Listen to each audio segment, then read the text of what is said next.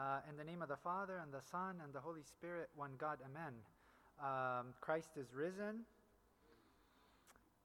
So I'm really excited, a bit scared, but a lot excited to share with you what I hope is the beginning of a series of reflections on marriage and family life.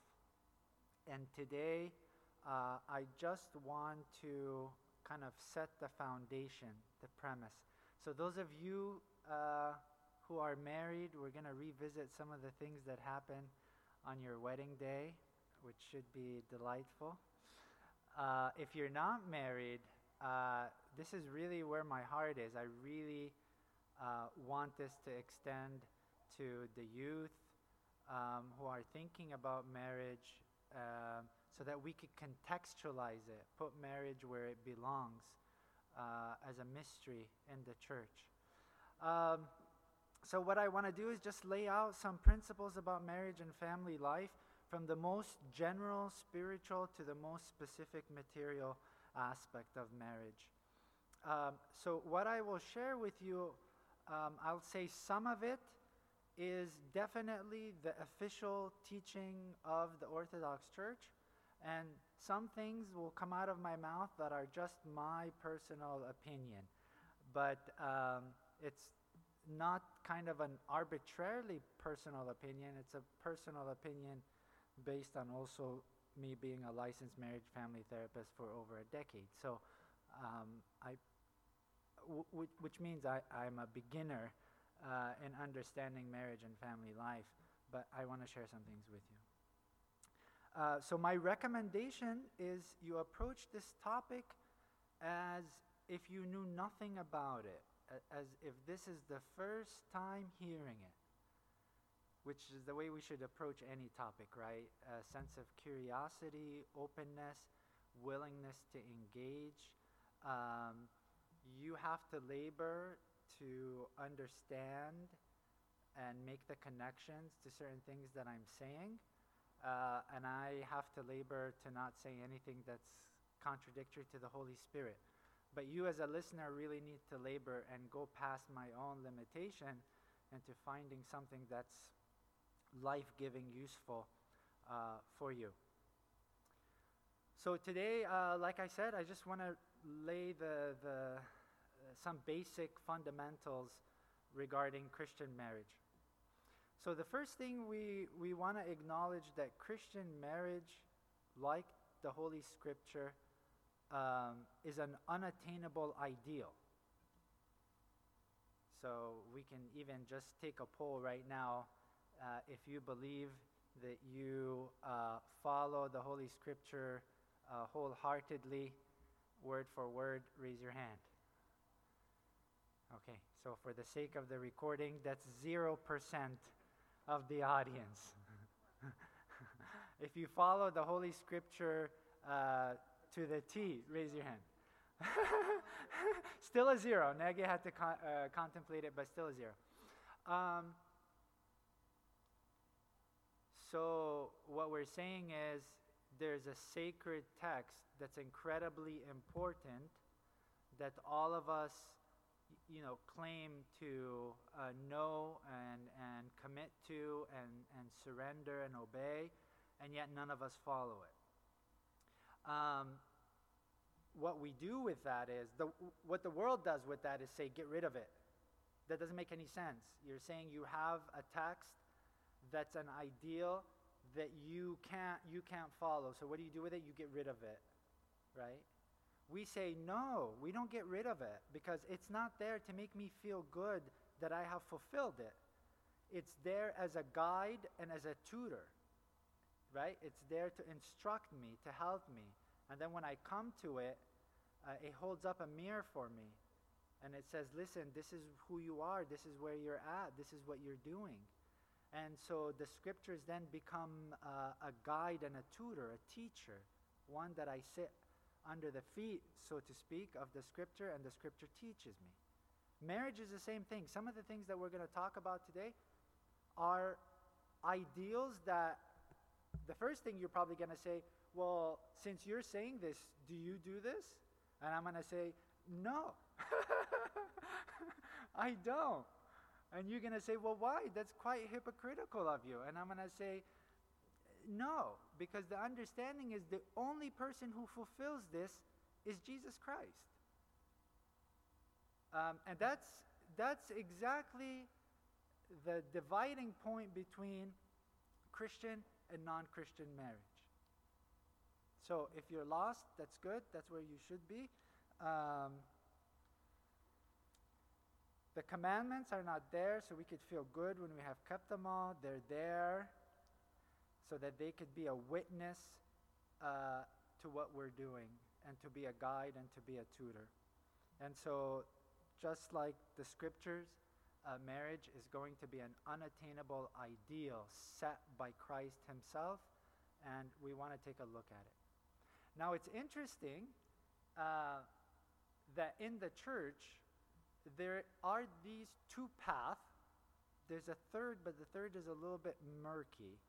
And usually the fathers don't like the third. The first one is that there are two paths to salvation. The first one is marriage. And the second one is the monastic life.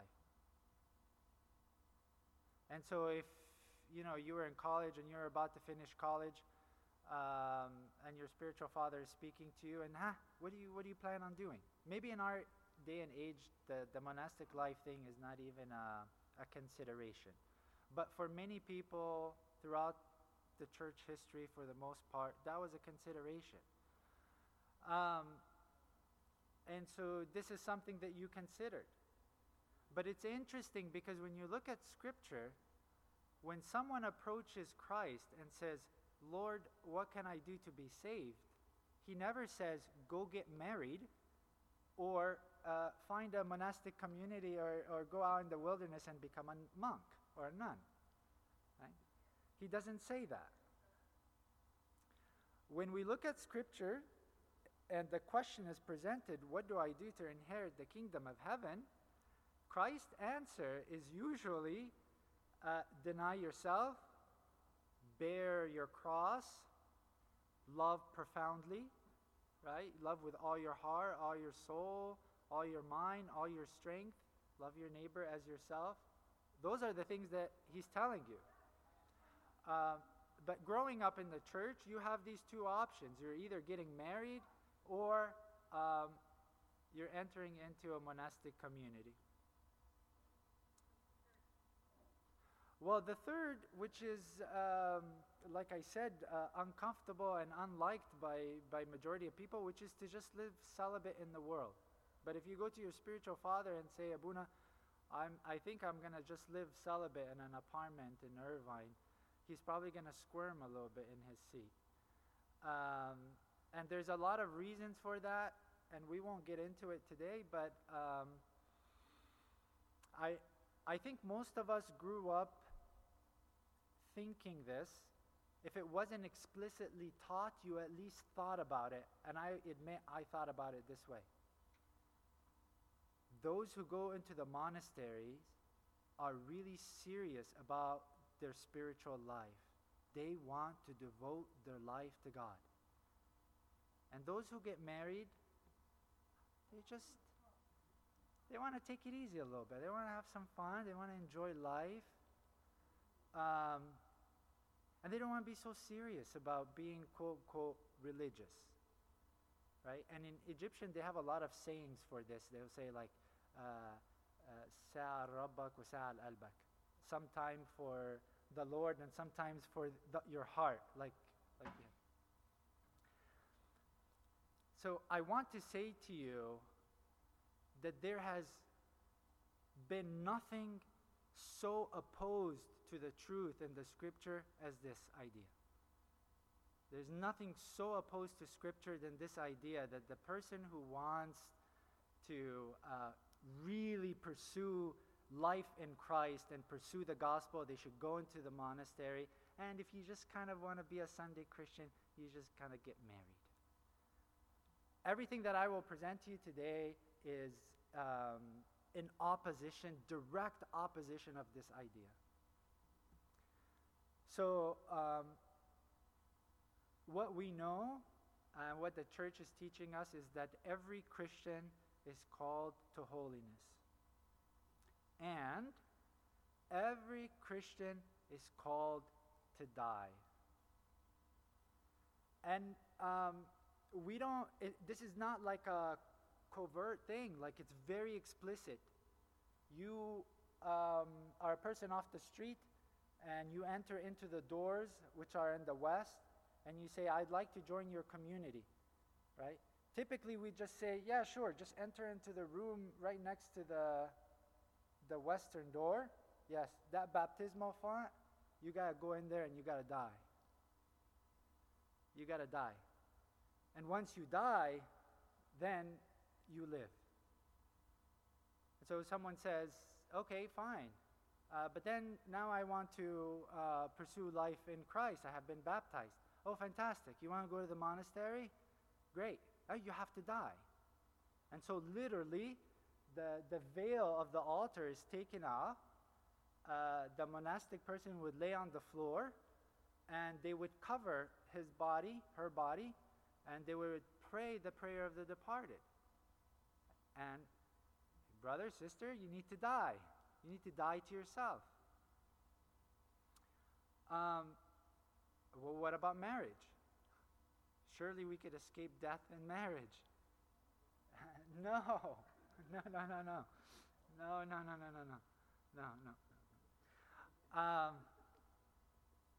This is something which is just incredible that we miss this.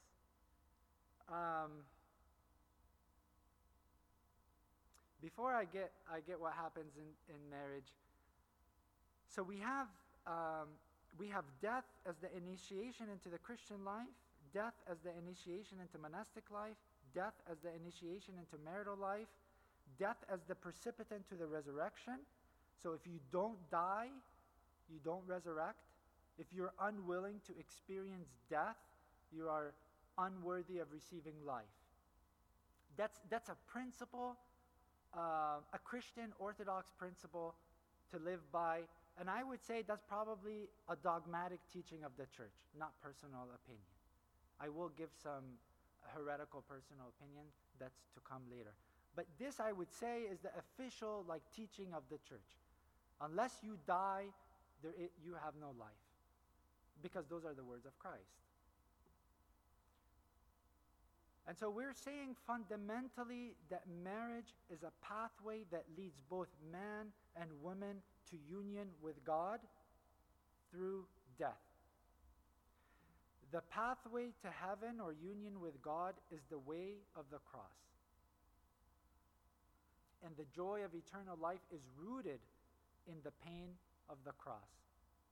If we embrace the cross because we understand it to possess our salvation, we encounter the power of resurrection.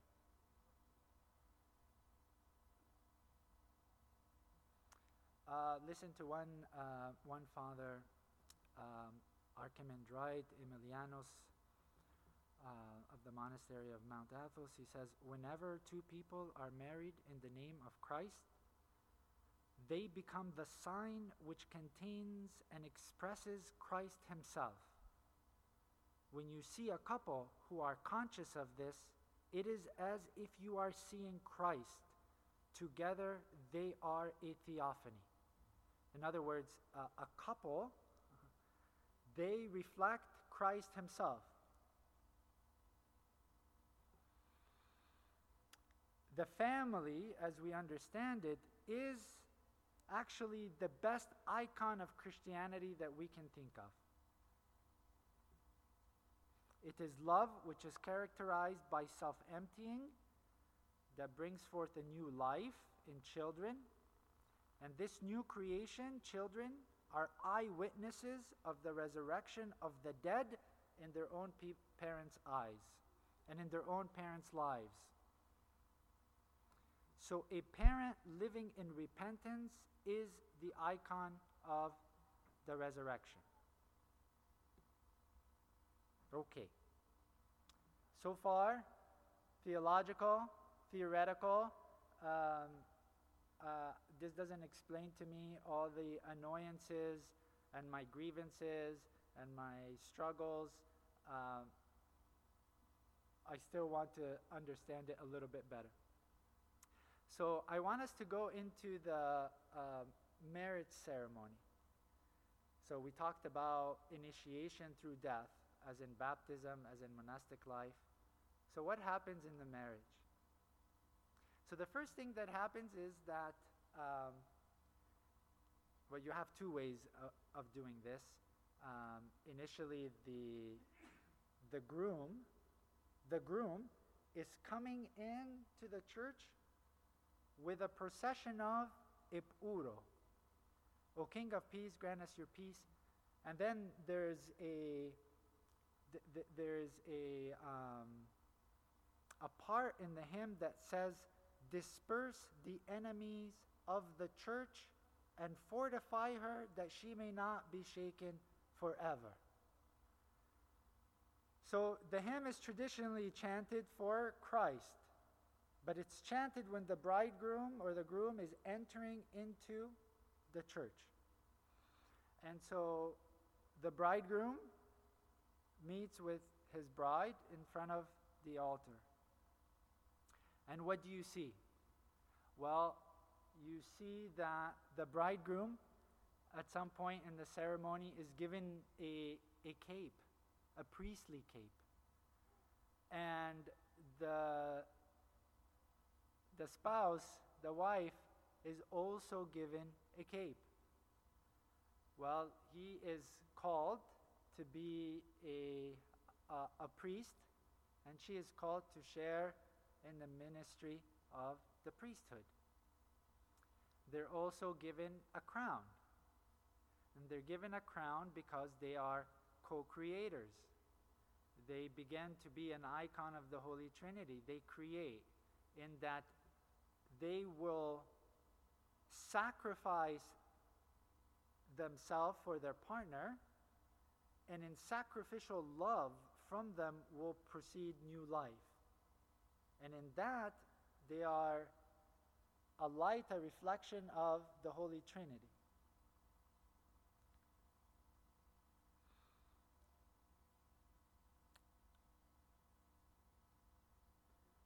And then there's instructions that are given to love one another, to submit to one another, to give one's own body to the other, because the other is another me.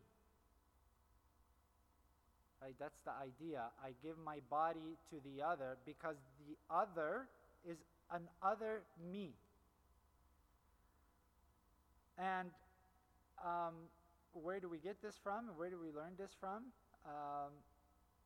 Christ.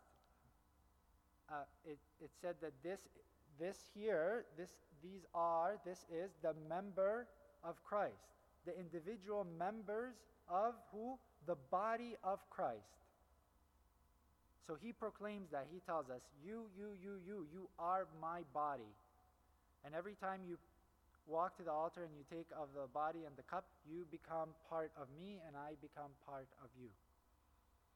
And so in Christian marriage, the other is another me.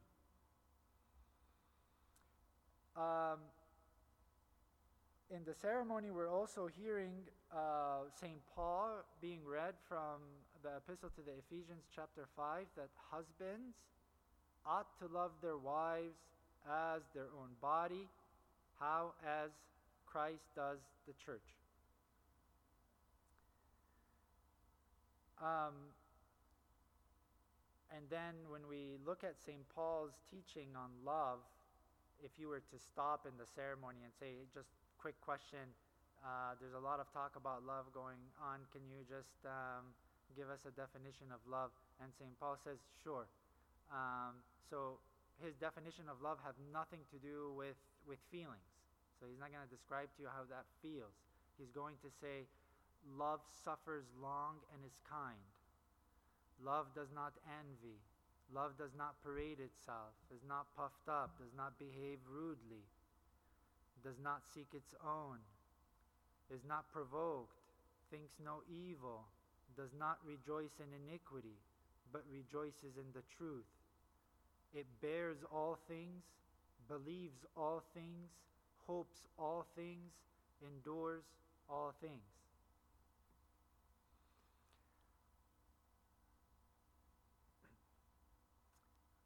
And at some point, crowns are brought out, and the crowns are placed on the head of the bride and the bridegroom. And what are the bride and the bridegroom should be thinking in that moment? I'll tell you, when I was getting married and the cape came out and the crown came out, I had no spiritual thought about it. I was just like, this is pretty cool. That's all I thought. You know what I should have been thinking? This is a celebration of my own martyrdom. Like, I am, in my appearance, suggesting that I'm going to die for this person. That I am going to deny my will, deny my preference, deny my pride for this person. And the church even makes it more explicit in that while the crowns are on the bride and the bridegroom, they make them almost kneel towards each other, so their heads are touching, but they're only touching when you kneel. In other words, your oneness only comes when you submit to each other. When you break your pride, you create a sense of oneness. But you can't do it standing shoulder to shoulder. This is such an important thing. I really want you guys to stay with me on this. You're getting me? Like, if you stood shoulder to shoulder, you would never touch crowns. And in order to do it, you have to bend, you have to kneel in order for the crowns to touch. And the church is saying, unless you submit in this way, you will not be one.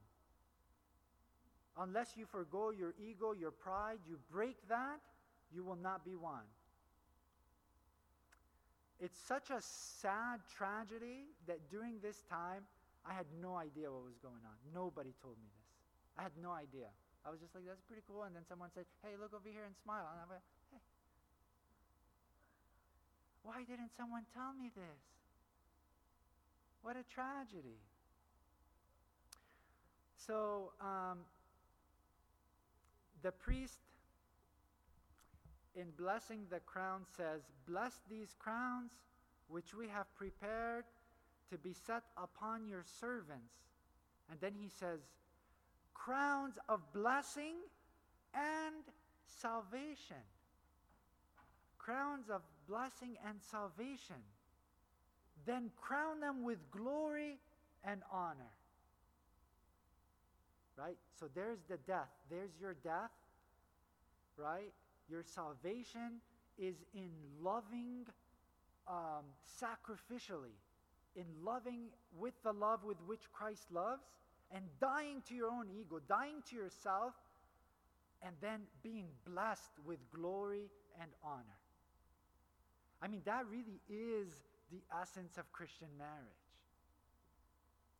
So then the rings are presented, but something happens here which is different from engagement.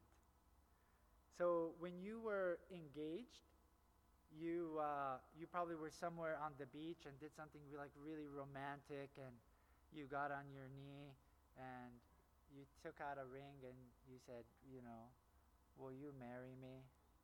And you took the ring and you put it on her finger, right? You made the say in doing this. And if you decide at that point, after the engagement, that you want to take off the ring, you no longer want to be engaged, that's your prerogative. The church has no problem with that. So you take off the ring and you're no longer engaged. But what happens in the marriage ceremony? The rings are brought out and the husband gets excited. I'm going to put on the ring. And the priest goes, no, hands off. I do it. I put the ring on. How come? Oh, well, because that's not something that you are able to break off. That's the church's sacrifice. The church is blessing this union with Christ. And the only one who can break off this marital union is the church. And that's why it's the church who puts the ring on, not you, no matter how handsome you are on that day. So the rings are presented, but it's different from the engagement in that the man and the woman who put on the man and the woman are not the ones who put on the rings on each other, but it's the church. Then what happens? So they have been crowned. They're wearing the cape of priesthood. They're co-ministers, co-creators with God in the ministry. And then they do something. They come together and they kneel before the altar. They kneel before the altar. And it's saying we submit our life, our will to God and accept His direction and His instruction above all. This is really important because sometimes when there's marital conflict and one of the spouse says, I'm not going to Abuna. I don't care what anybody says. This is my position. And we have to remember, like, you bowed before the altar in order to say, I submit my life, my will to God and accept His direction and His instruction. And sometimes the direction and the instructions that we get from the altar don't feel good. They don't feel comfortable. They're not comforting. You may want to even be escaping the relationship, and then you may get instructions that say, love your spouse as Christ have loved the church. Love and forgive and believe all things. Believe all things. And it may not be what you want to hear. It's interesting because people do something which is a little bit contradictory. They'll say, in times when they have marital conflict, they'll say, I want to go see a therapist, but they have to be an Orthodox therapist. And then they go see an Orthodox therapist, and then the Orthodox therapist says, you really need to go to confession. This is going to help your relationship. And the person says, no, I don't want to go to confession. I know what Abuna is going to say. I need help. It's like the reason why you sought out an Orthodox therapist is to get Orthodox counseling, but you're rejecting it because you are rejecting the teaching of the church, which is our own sense of that's our ego at work, which is fine, but we have to just be aware of it. That's our ego at work. I'm not going to submit to someone else. I'm going to fix this the way I want it, and I'm going to do the way that it feels or it feels right to me. So when you kneel, when I knelt before the altar, it meant that I was going to submit my life, my will to God and accept the direction and instruction that He is to provide for me. And then what happened after that, here's a moment to gloat. I got married within a liturgy, so I got to take communion with my wife, and we used one, whatever lefefa is called in English. But so after we knelt, right, we celebrated the liturgy, and then communion came out, and we partook of the communion together. So it meant that the life you share as married couple is nothing other than unity with Christ. So when you go through the ceremony, you see that we, if you parse out the pieces, you have people who, as a result of love flowing from their heart, want to sacrifice their life to Christ, so they come to be martyred, right? They dress really nice, but they come to be martyred, to live in self-denial, right? And to give to each other, to give your heart, your life, your love to each other, and then to bend your will, which is symbolized physically by yielding each other's crowns and bending down, and having the cross be placed on top of the crown. In other words, Christ rules over you. Yes, I'm giving you authority. I'm giving you the priesthood. I'm giving you the ability to be co-ministers. But don't ever forget that the cross rules over you. You're not the final say in the house. You are not the final say in the house because the cross rules over you. Right? This is all symbolized in the very rite of the service. And they proceed, they take communion, and then another beautiful thing happens, which is the bride and the groom enter into a procession around the church. And the procession around the church symbolizes the unbroken life together. Unbroken life together. Eternity. By the way, in other Christian traditions, they say, they exchange vows and they say, till death do us part. No such thing in Orthodox tradition. Because in Orthodox tradition, marriage is for eternity. But that's an important concept because later on, when we talk about sex before marriage, one of the prime reasons why we say no sex before marriage, because sex is supposed to be eternal as well. Sex is for eternity as well. But we'll get there. But marriage is eternal. And so, but when the church fathers speak about it, they'll say, yes, it's eternal, but it's going to look different than how we experience it now. And one of the reasons it's going to be different is because the boundaries and limitations are different. Right now, if you walked into my house, I'm going to be like, you're in my house. And if you walked in my bedroom, I'm going to be like, this is kind of awkward. You're in my bedroom, right? So the boundaries that define like these spaces are just not there. And maybe I have a particular love towards my wife and my child that's different from yours, but that will be transformed as well. So there won't be the physical boundaries that necessitate like personal space and so on, and our sense of love will be transformed, but that person will still be, to me, a unique person, different, a unique person, different, the other who is me, even in the kingdom of heaven. If you dislike your spouse, this is probably a tragedy for you. You're like, no, not even after death, I guess. But this is beautiful. Even in the kingdom to come, the other is the other me.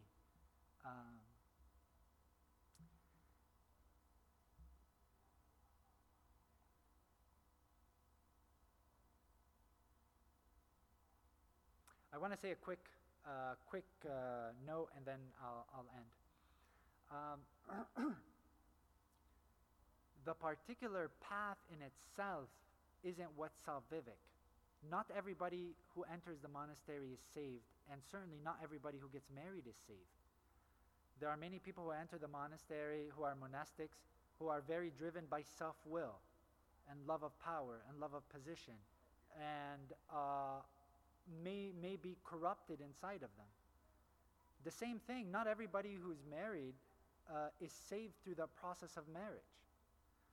And so what's important for us, it becomes salvific if we encounter Christ in our marriage, and in encountering Christ, we encounter ourselves, broken, sinful, and yet loved. And both of those things have to be experienced. And I would say, I said I was going to say this and stop. I lied. I'm going to say one more thing. I would say one of the beautiful things about marriage is that your spouse becomes to you a mirror and a blanket. You know, before I got married, I had a sense of who I am that was completely distorted. It's like I'm a nice person. I'm really humble. I'm really giving. But when you get married, your most intimate partner holds a mirror for you. And what you discover is you're not so humble, you're not so loving, you're not so gracious, you're not these things. And that's a painful process.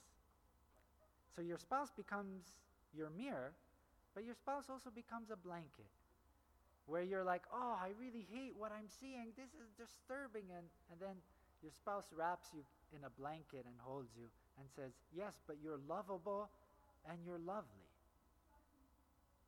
This is why then it becomes a mystery, because your spouse can only wrap you in this blanket if they themselves have been wrapped with the same blanket through repentance and confession. And so in practicing the practicing the mysteries of the church, marriage will become salvific, will become a way for us to be transformed, illumined, and experience the resurrection.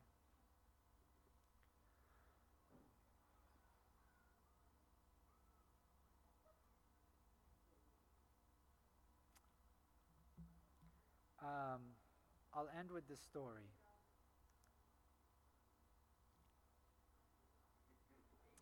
Or maybe I won't. We'll stop here. Glory be to the Father, Son, Holy Spirit, one God. Amen. If you have any corrections, comments, disagreements, propositions, anything?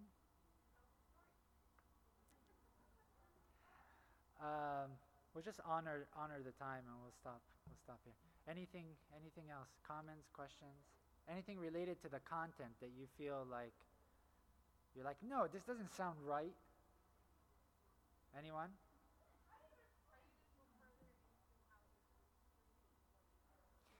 Yeah, so some of the things that in the upcoming talks we'll talk about communication. We'll talk about intimacy and sexuality and the connection between confession and sexuality. We'll talk about vulnerability. We'll talk about various things related to marital life. The nature of problems. 2 sets of nature of problems, solvable and unsolvable problems. What's the purpose, the essence of unsolvable problems? What do they do for us? And if you've ever been in a conflict with your spouse, you know that there are certain topics that are unsolvable. No matter how you slice it, no matter how you dice it, no matter how many times you've talked about it, it's unsolvable. But it's there for a reason. And I think there's a very good reason why it's there, and that's something that we'll get into. What do you do with unsolvable problems?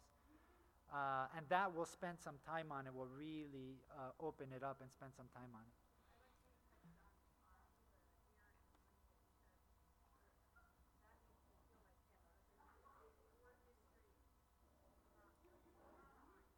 Yeah.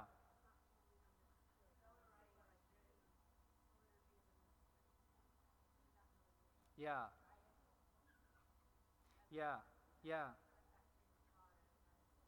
Yeah, so delving down on like what's the tangible aspect of mystery, right? Yeah.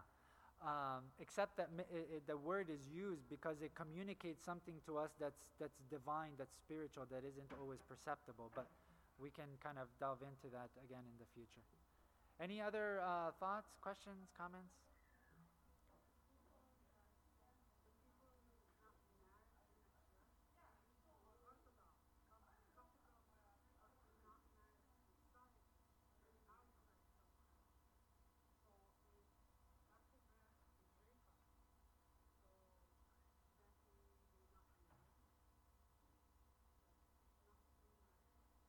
Oh,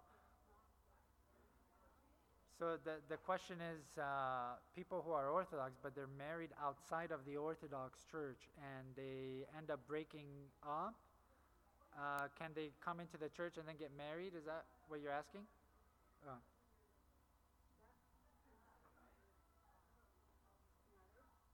Is it considered marriage?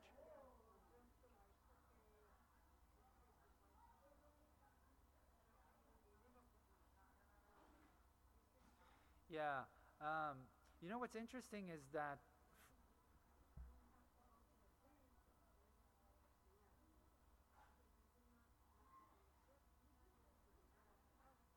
yeah,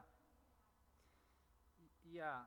So, so your question, so your question is if someone got married like civilly, not in the church, um, what's the follow up to that?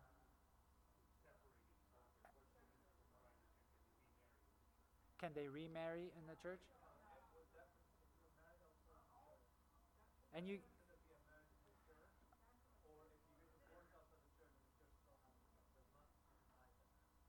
Oh, that's probably outside of my scope. Probably that's more of a pastoral issue. So whether is this, I think the question is this considered a first marriage then in the church? Um, I think that falls in the realm of confession and repentance and how how the church wants to kind of approach that. It's probably not for me to speak on that. Yeah. Anything else? All right, let's pray.